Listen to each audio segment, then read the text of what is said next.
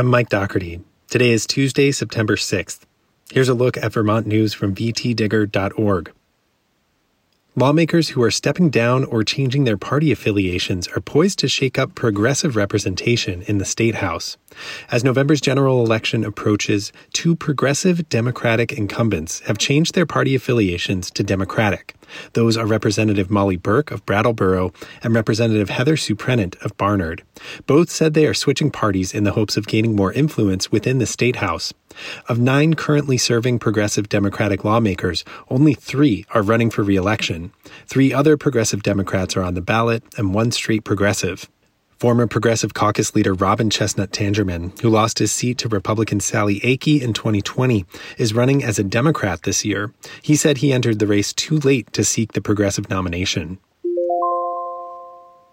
A cross-agency working group tasked last year with providing new strategies for treating criminal defendants with severe mental illness has been unable to agree on what proposals to back.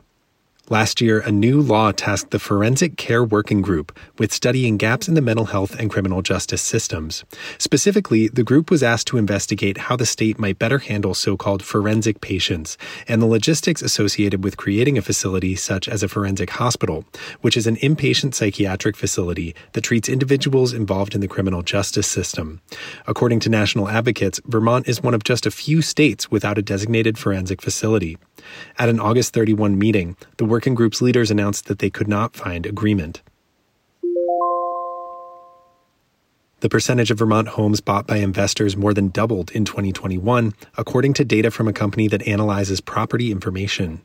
Historically low mortgage rates and soaring rents nationwide attracted investors to every state, according to economists at CoreLogic.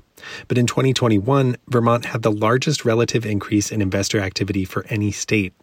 Investors had a small presence in the Vermont home market for years, representing only 2% of home buyers until 2016. That number had reached 7% in 2019 and 2020, then jumped to 17% last year. Vermont's percent of investor purchases is still lower than the national average, which reached about 26% in 2021. Weather in the coming weeks could make or break Vermont's fall foliage.